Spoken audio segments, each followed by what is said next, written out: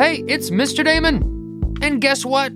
I think that you are the absolute best. It's true.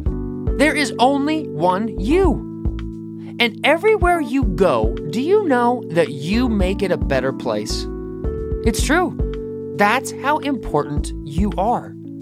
You don't have to try and impress anyone because God loves you for who you are and has made you awesome. And speaking of the best, tonight's story is about the best day in human history. Last night, we talked about how Jesus died on the cross to defeat sin for us.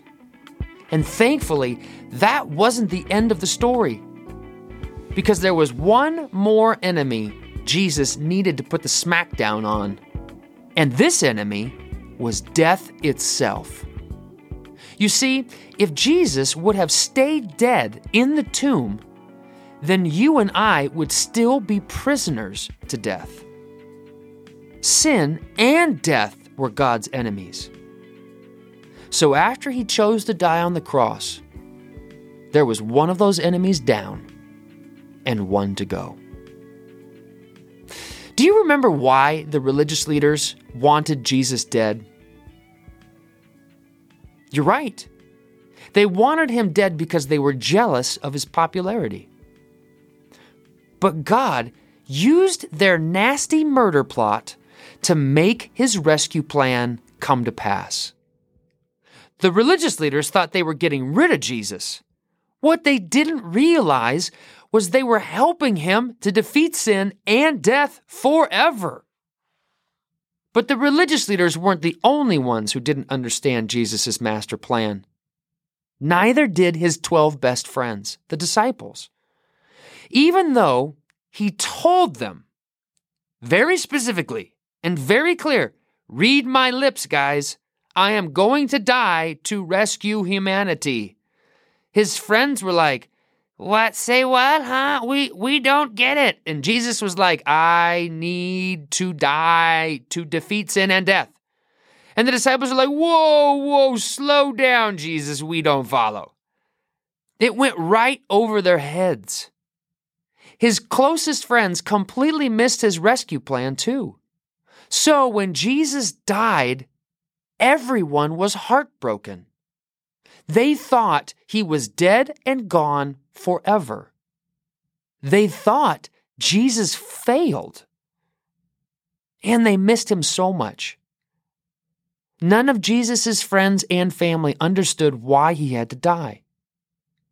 And after burying his bloody, torn-up body in the tomb, all of them cried and wept as they watched the religious leaders close up the tomb with a giant stone and put heavy, strong Roman soldiers at the front of the entrance to keep anyone from stealing Jesus' body.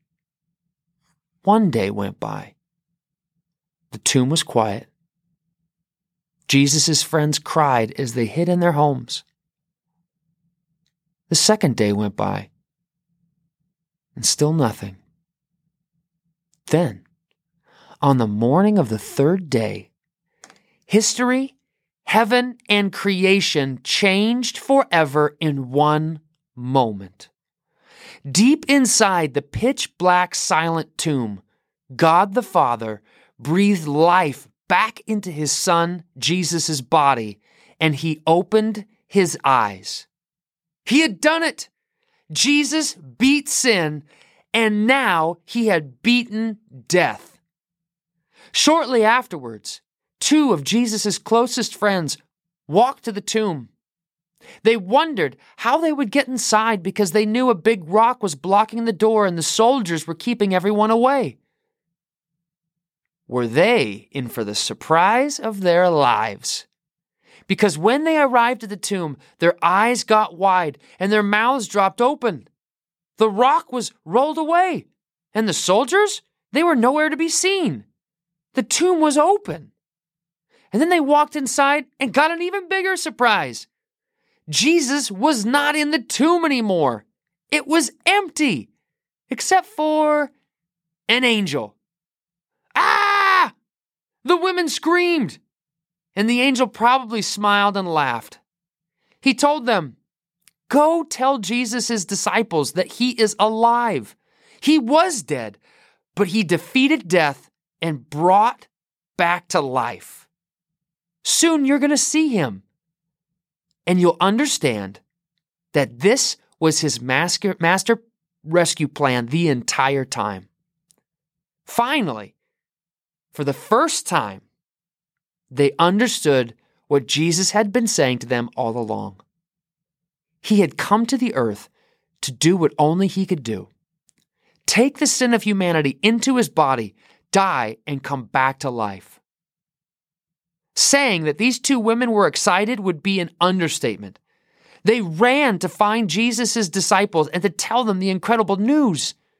And when the women found them, they told them that Jesus was alive. At first, his disciples didn't believe it.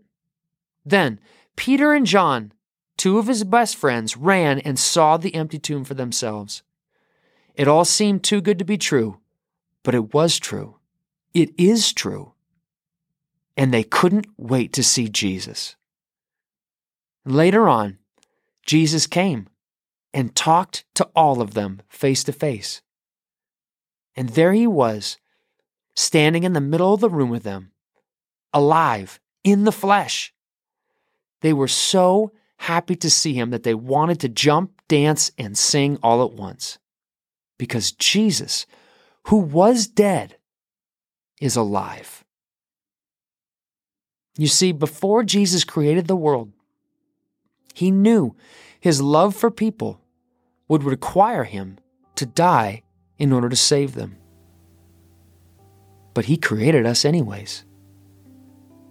And then, when the time was right, he left perfect, beautiful heaven to come to a broken, sinful, pain-filled world and then be nailed to the cross. Why would he do this? Because Jesus' love for you is unstoppable, forever, and perfect. If Jesus died for you, do you think there is anything that you can do or say that will make him stop loving you? No way. So who wouldn't want to have a God like this as their best friend? And do you know, all that we need to do is say yes to Jesus and put our trust in his love. And when we do, sin and death no longer have any control over us because Jesus has already beat them for our sake. Let's talk to Jesus right now, shall we? Why don't you say this after me? Say, Jesus, thank you for beating sin and death because you love me. I know because I've said yes to you and I believe in you that I get to spend my whole life here on earth as best friends with you. And then, when I breathe my last breath, I get to spend forever in heaven with you, face to face. Thank you for loving me so much, Jesus. I love you too. Amen. Amen. As you close your eyes tonight, remember this. Jesus gave up everything because that's how important you are.